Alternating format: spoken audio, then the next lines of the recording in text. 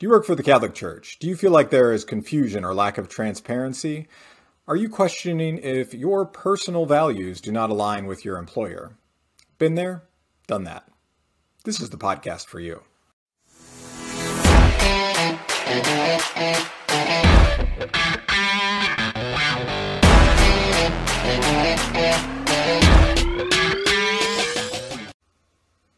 Welcome to Serious Catholic Leadership, the place where you can come for clear answers and straightforward advice on all topics related to working for the Catholic Church.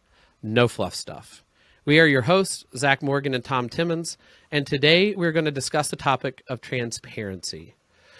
Transparency has an important correlation with the culture of a work environment.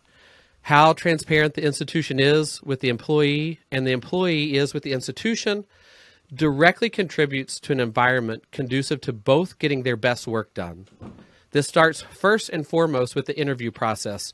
Wouldn't you agree, Tom?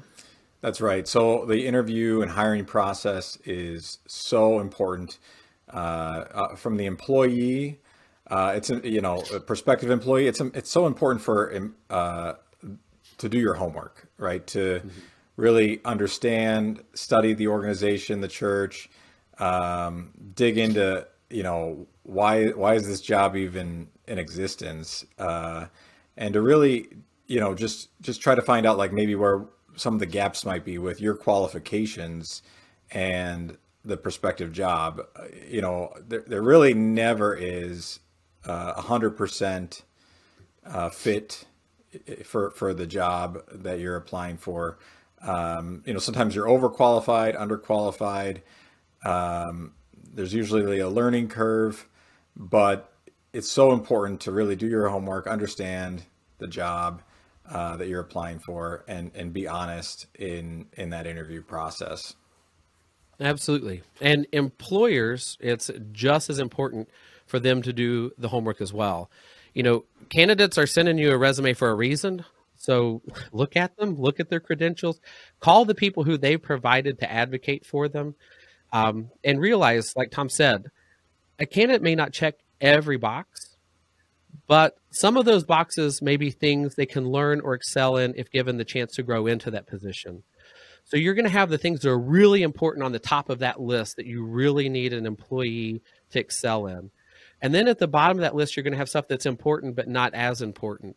And you don't want to pass up employees or potential new hires who can do the important things really well, but might need a little bit of extra help at the end. Mm-hmm. Looking at, do they click all 10 out of 10? No.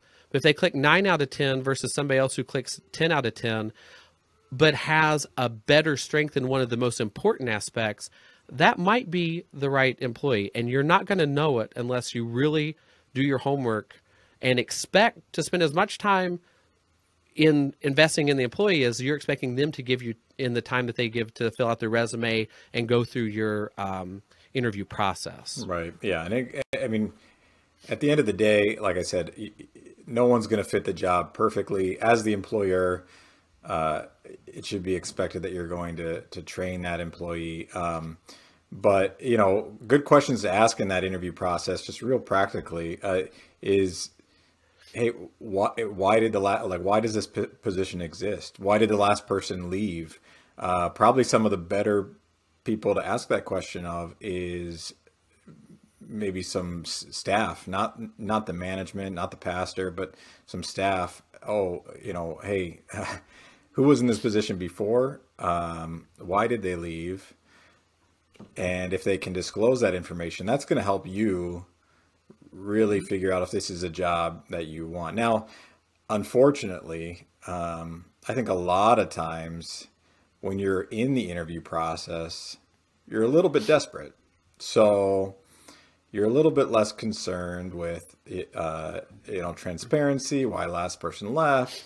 But I think if you can even just have a little bit of pickiness when you jump into that process, if you're applying for maybe a few different open positions, it's going to help you in the long run, because just getting a job out of sheer need and financial reasons more than likely probably isn't going to end well for you or your employer. Yep. Well, and I think that there's a temptation because there is that need that exists in kind of overselling ourselves and overselling it. But that desperate feeling, I think, exists on both sides of the table. You're desperate because you need that income. They're desperate to fill a position because now they're short staffed. They don't have somebody doing a critical role. Right. So they want to they can oversell themselves as well. So I think that there's that temptation on both sides of the fence to maybe oversell either the role or the environment of the role, or an individual overselling themselves to make themselves seem like the best candidate. Right. And that type of honesty, where you sit back and you really put into check, am I right for this job? And as an employee, on the employer side, I can say, like, you hear people all the time, this is the best place to work. We have the greatest work environment. This place, you're not going to have any problem getting your work done here because everybody here is so friendly and so kind and inviting. And what happens is they so oversell the culture of the workplace that they don't realize that what some people understand as a healthy work environment or culture may be difficult for others. Because when some people hear, oh, we're warm, we're inviting, everybody here is so friendly, everybody becomes just like friends. Some people hear, okay, so people around here spend a lot of time talking. I'm going to get interrupted all the time. Some people are not that outgoing. They're a little bit more reserved. And in this attempt to kind of promote what this ideal work environment is, they oversell it to the point that they may also scare the person coming in saying, well, what if my personality doesn't already match that? What if I detract from this perfect environment that they've created? And it really doesn't give room for the individual coming in. Basically, you're saying, this is what we have, and if you don't assimilate really quickly, you're going to be miserable. Right. All in an attempt to try to impress them, and it kind of backfires. Yep. And with overselling is overcommitting. Even if you are qualified, to just give that impression like you're willing to drop everything, whatever the task is at hand. You're just going to drop it all. The employer is number one. A, it's a problem to say that. B, it's even more of a problem to do it because, again, you don't have your priorities straight, which we've talked about in the past. So overselling, overcommitting are issues on both the perspective and employee and employer, on both sides. So it's good to be as transparent as possible in that interview process right out of the gate, and really try to also align your mission. I think your personal, especially within the church, we all have, if you're working in the church, you've got a great desire to serve, hopefully, and you're not there for just a paycheck because you love the church, you love promoting Christ's mission in the church. So really aligning your own mission with the organization's mission is key, because now it's not, it's not just the 9 to 5 clock in, clock out for the paycheck. It's, hey, I believe in this work and I want to do this work. And that's going to help productivity. That's going to help accomplish the organization's goals. And if you don't, I've worked with many people who are not Catholic, who don't necessarily share the same mission. And it always puzzled me why organizations would even hire them. Why are we hiring these people that literally don't? And sometimes it's just out of need. It's like, well, they can push that button. And so, but what does that do to the overall culture? So I think employers, Catholic employers, should be picky, if they can be, to hire the right people to keep that organization mission centered, mission focused, so that you can really thrive in the best way possible. Absolutely. And I think that one of the ways that an employee or a potential employee can really determine during that interview if this organization really does have it all together is to ask for them to define, like, what is your mission? I took a job one time where the board of directors Four of the guys from the board and I were meeting with an outside consultant. And the outside consultant asked a really simple question. He said, what is the mission statement of your organization? And I kind of felt quiet because I wanted them to answer, and they gave four very different answers. And that outside consultant's response was, "Hey guys, this isn't good. Like, you should be able to, as board members with this organization, you should be able to define your mission." It's the same thing whenever you're interviewing for a job. If they can't define the mission, their mission statement as a parish or organization, that should be a big red flag that how well are they going to do at all of the other stuff supporting you in that role? How well defined are their processes? Are their procedures? And all of those things, processes and procedures, seem like tedious things, and they are. And some of us really love tedious things, and I'm one of those people, because those tedious things allow for transparency ultimately. Right. So once you've interviewed through and you've decided, hey, this is the place for me, they understand their mission, they understand how the mission applies to my role, and they're going to bring me on. I always tell organizations, hire fast, promote faster, and terminate the fastest. And what that means is, for me in this talk, that hire fast part is important, because interview fatigue is a very real thing. And it's not an employee problem. It's not an interviewee's problem. It is an institutional problem. If you have an interview process that takes months, that has people commit all this time in, that is an issue. You need to be able to go through, take the information that's given, have an interview or two, and if you have that feeling this is the right person, hire them.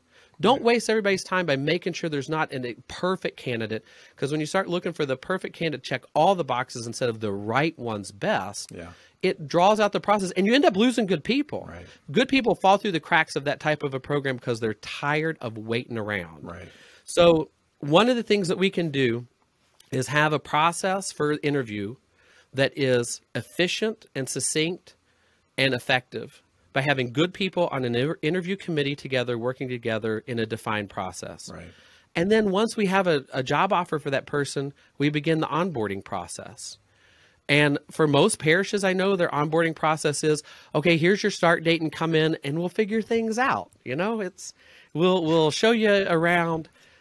Does your organization have a defined onboarding and offboarding process and procedures? Right. If they don't, that's a problem. You need to define them. Yeah.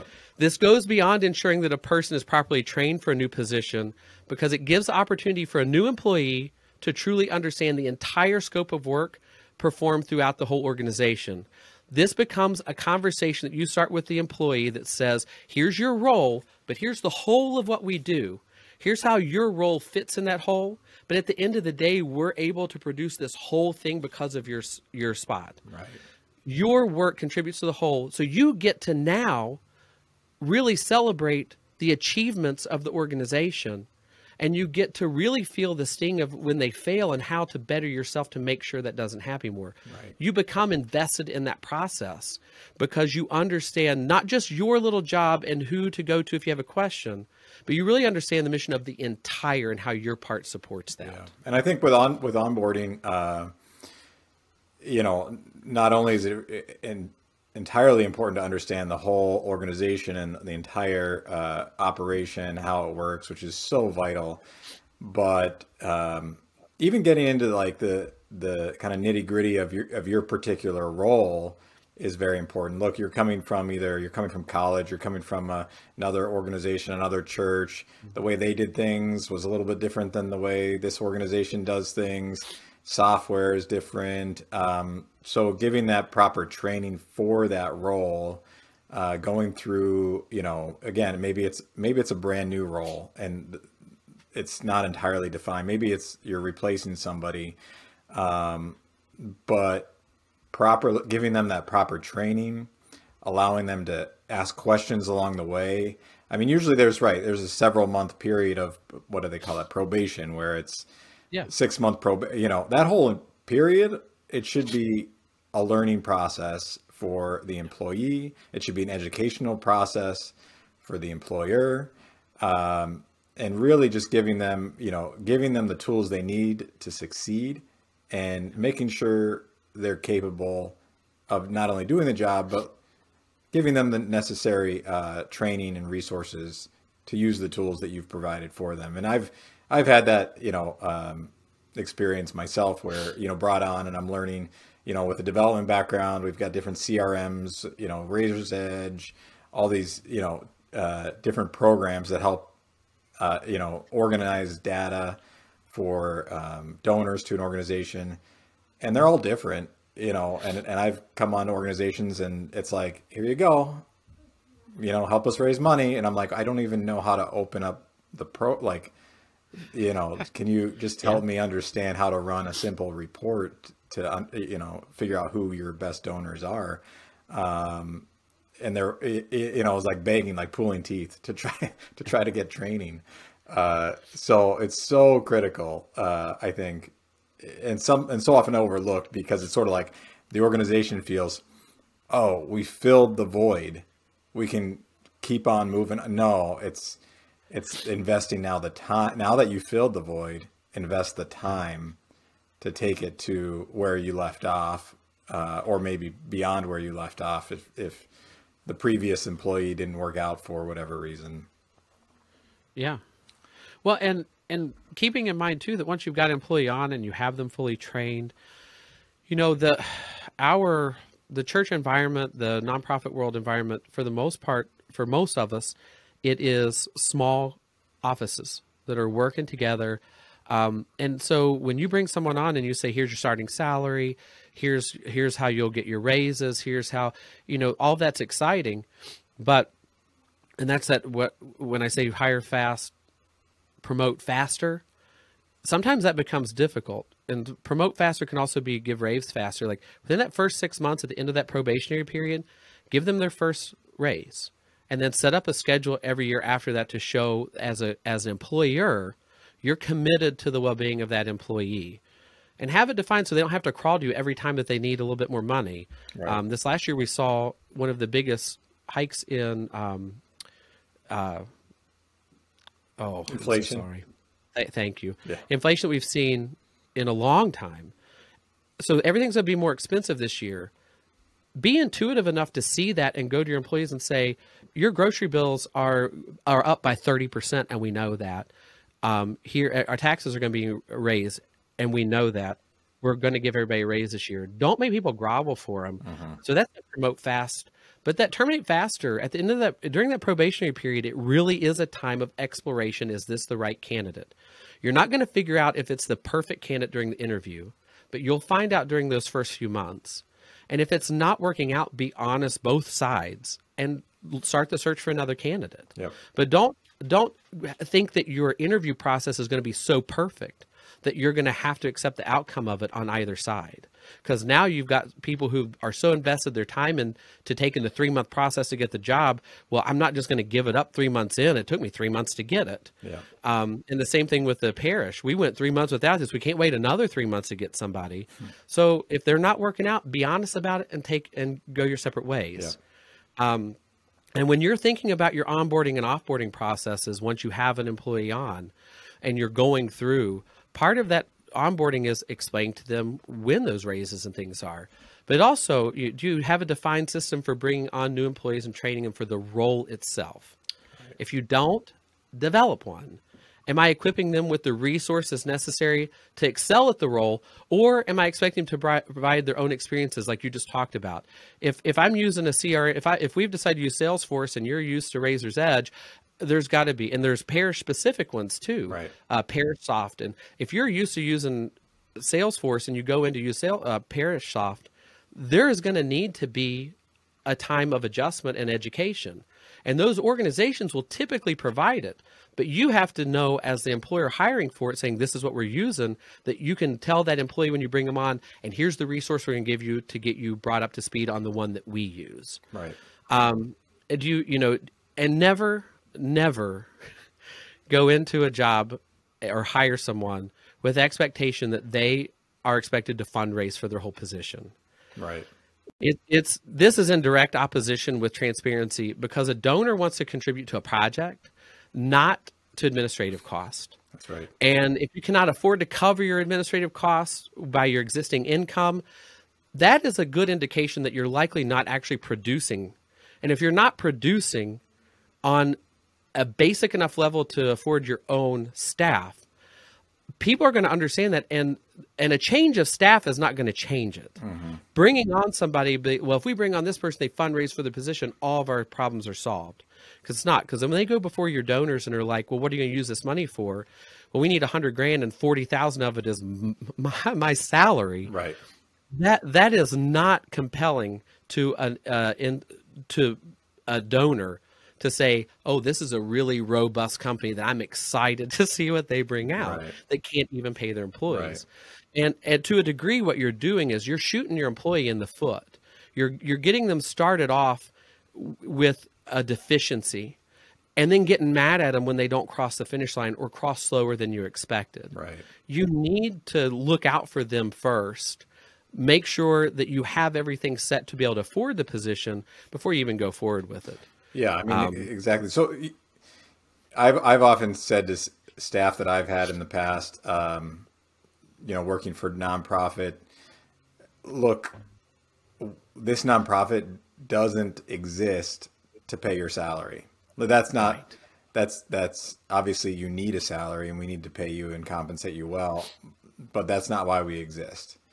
And if a nonprofit or a church finds out that its whole existence and its whole income is literally just to pay salaries, yep. Well, then they've lost focus of their mission. And it's, and they're not, in a real sense, they're no longer a nonprofit, they're a for-profit. Yep. When that's their primary goal is just, hey, we need to pay this salary. So, and even just going back and talking about, my world of being a fundraiser, hey, you fundraise for your own, I've come across that in the past. And it's not even, speaking of fundraising, like ethics, it's not even ethical, right. to do that. It's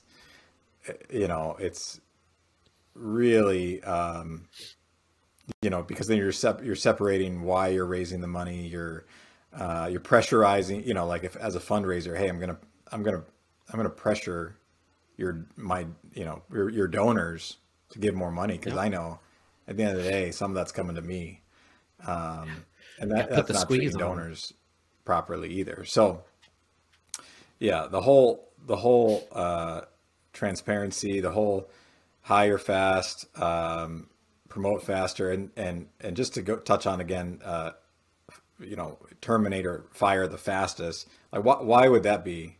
Why do you think that's the most important in terms of action on the part of the employer? Like, let's get rid of them now. Well, they're contributing to a culture. If they are doing that poorly in their role, the contribution to the culture is one of frustration. You can start to see when an employee starts to shut down. Mentally, they start shutting down before you start seeing the effects of it in their work. So when you start seeing the effects of it in their work, that they're frustrated, that they're griping to their fellow employees, that they're not happy in their work, mentally, they've checked out way before this. So you've got someone who's just going through the motions and is likely just looking for something else to fill the time. Or, like I said, you've created such a process through the interview that they've got so much devoted and invested in this process that they don't want to give up as soon as they start, but they know it's not working out well.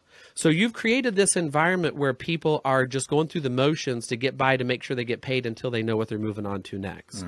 In the church, we know, because we're small offices, that people come on and pretty much sometimes the only way to advance is to go to take a position in another organization. That's real different than what I'm talking about now. What I'm talking about is making sure that our processes and procedures, like how we interview and our onboarding, are robust enough that we get people in quickly, train quickly, and doing their job, and then evaluate thoroughly. And that evaluate thoroughly part typically doesn't happen. We do not evaluate well. And during the evaluation, we find out if it's really working or not. Probationary period doesn't simply mean we don't have to pay you benefits yet, and we don't have to give you your full pay yet, and we can still change your job description. No, that's not it. It's we brought you on because we know you can do the job. We're going to make sure you can do it. And during that probationary period, we're going to have meetings. We're going to talk. How are you doing? Where are you struggling? Most people get brought on, and the first time, some of them go years and never even have an employee review, but some of them, they wait for an annual review. So how do you know if they're being efficacious in their work? You have to be able to see the fruit, but that means you have to be paying attention. So do you have systems set up that you're actually paying attention to the product that your employees are producing? And in nonprofits, the answer to that a lot of times is no. Right. So what are some practical kind of suggestions and solutions to all of this? First and foremost, the biggest way that we can be transparent is by giving attention to the nitty-gritty, really boring details when it comes to employment. Do you have proper employee files? Do you have your government I-9 and your W-4s? Not having those in an employee file along with their application, their resume, a position description, copy of a signed employment contract, and acknowledgement of the receipt of like an employee handbook or receipt of job-specific or institutional-specific required documents, that's a problem. That is, not only is it insufficient insofar as you don't have in-house, ready at your fingertips, important information of the person you just hired, but if the IRS comes in and does an audit, that's a monetary penalty as well. And if we're supposed to be good stewards of our time, treasure, and talents, like we're told all the time, that means having everything set up institutionally that we're fulfilling those obligations to the government as well. But on top of that, are you doing your reviews? Are you doing a quarterly review? Some people do biannual or annual. It's not sufficient. Do a quarterly review. That is an opportunity for your staff to talk to you. That is the most important thing you'll take out of a quarterly review.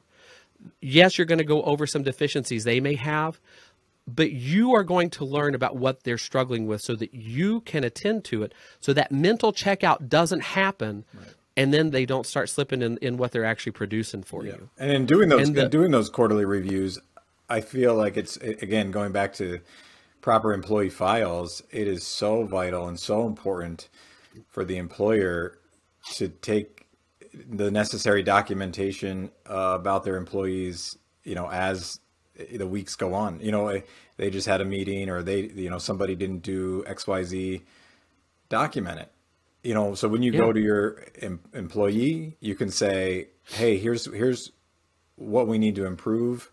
And by the way, here are the, concrete examples of times when, you didn't quite meet that expectation, or, hey, you've done a great job. You've really excelled. This was the job description, and hey, I may know, and here's where you exceeded our expectations. So, absolutely. Thank you. So really taking note of when your employee exceeds expectations, really taking note of when they kind of fall short, because when you just say, sometimes you don't really get your reports in on time, what does that even mean? Sometimes, was that twice that happened, where, you were out sick, or is it, it's literally a weekly problem. And I've hopefully it doesn't even take to the quarterly review to address an issue that's ongoing like that. They should be addressed, and I feel like that's a real, I don't want to get too sidetracked here, but that's a real downside a lot of times of the annual review, which we've talked about. It's all packed into one day, 1 hour, and it really is just, quarterly, monthly is even better. But really, documentation of infractions, of, good work accomplished, so critical. So not only all the handbooks and the signed contracts and everything else, but the employees' productivity and what they are doing, what they're not doing, is so critical to document, if you want your mission to thrive. Yeah, and at Focus Parish we have a sheet we call the SUFS sheet. setting up for success. And it includes, it's an employee evaluation sheet that when you bring someone on, you start filling it out, and it's a progressive document. You continually add to it, and it's physically put in their employee file. Everything on an employee should be physically put in their employee file. And what it does, it lets you not just name and position, who's their spouse, if they're married, when's their anniversary, how many kids do they have, what's their names, what's their birthdays, because those things matter to an individual. And when you can give specialized treatment to them, they come in and be like, oh, happy anniversary today. I matter. That's what it says to the employee. I matter. And it's simple as having the information readily accessible. But then at the bottom, it's got places, first quarter, second quarter, third quarter, fourth quarter, and it proceeds every year after, where you talk about first their successes and then where they can work better. Even the military takes this approach. Talk about what we just did well first. Get everybody in the right mood to really discuss what we need to moving forward by telling them what a good job they are doing at the things they're excelling at. And then go over where those deficiencies might be.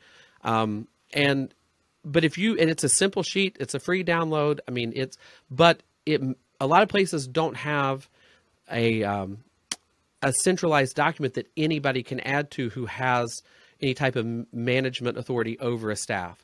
So it's not just for father, it's not just for your CEO or your COO or your CFO. It's for all and so that they can look into and be like, oh, I think their birthday's coming up. Let me double check. Right. Because at the end of the day, what's a $15 Starbucks gift card because it's your birthday? That doesn't matter. It's the remembering part. And it's attaching that to a physical thing that you are giving me a bonus or whatever. Right. So those things are important, but if you don't have a way to keep track of them, then you're going to do a poor job keeping track of it. Absolutely. Yeah. And you mentioned with Focus Parish, it's a free, can we put that on our podcast site to download or? Absolutely. So go to Sirius FM or SiriousCatholicLeadership.com, and you'll be able to find a link to that important free download that Zach had mentioned. So, again, being transparent as an employee or prospective employee, asking those tough questions up front in the interview process. Again, trying to just be honest. I think a lot of times, we have lives outside of our work, and home life in general is complicated. It comes with a lot of ups and downs. So if you're going through something, if something's not right at home, like, again, we don't need to give every little detail of the home life, but being honest and transparent about what's going on at home is going to make you as an employee more real, and it's going to validate you as a person who really cares about your own life, and therefore the overall mission of Christ. So really, in closing, why is transparency so important? Well, it's really a visible sign of an organization's ability to truly collaborate with their employees. And in the Catechism, paragraph 378, it states, "Work is not a burden. It is the collaboration of man and woman with God in perfecting the visible creation." So really, by adopting and promoting a work culture that promotes transparency, our Catholic organizations can excel in their mission to advance the kingdom of God here on earth while simultaneously dignifying their employees at their work. And at the end of the day, that's what we're all about. So that's where we'll leave it today. Thanks again for joining us on Serious Catholic Leadership. Follow us at Sirius.fm or SiriousCatholicLeadership.com. Support us on Patreon. Thanks again so much. See you next time. God bless.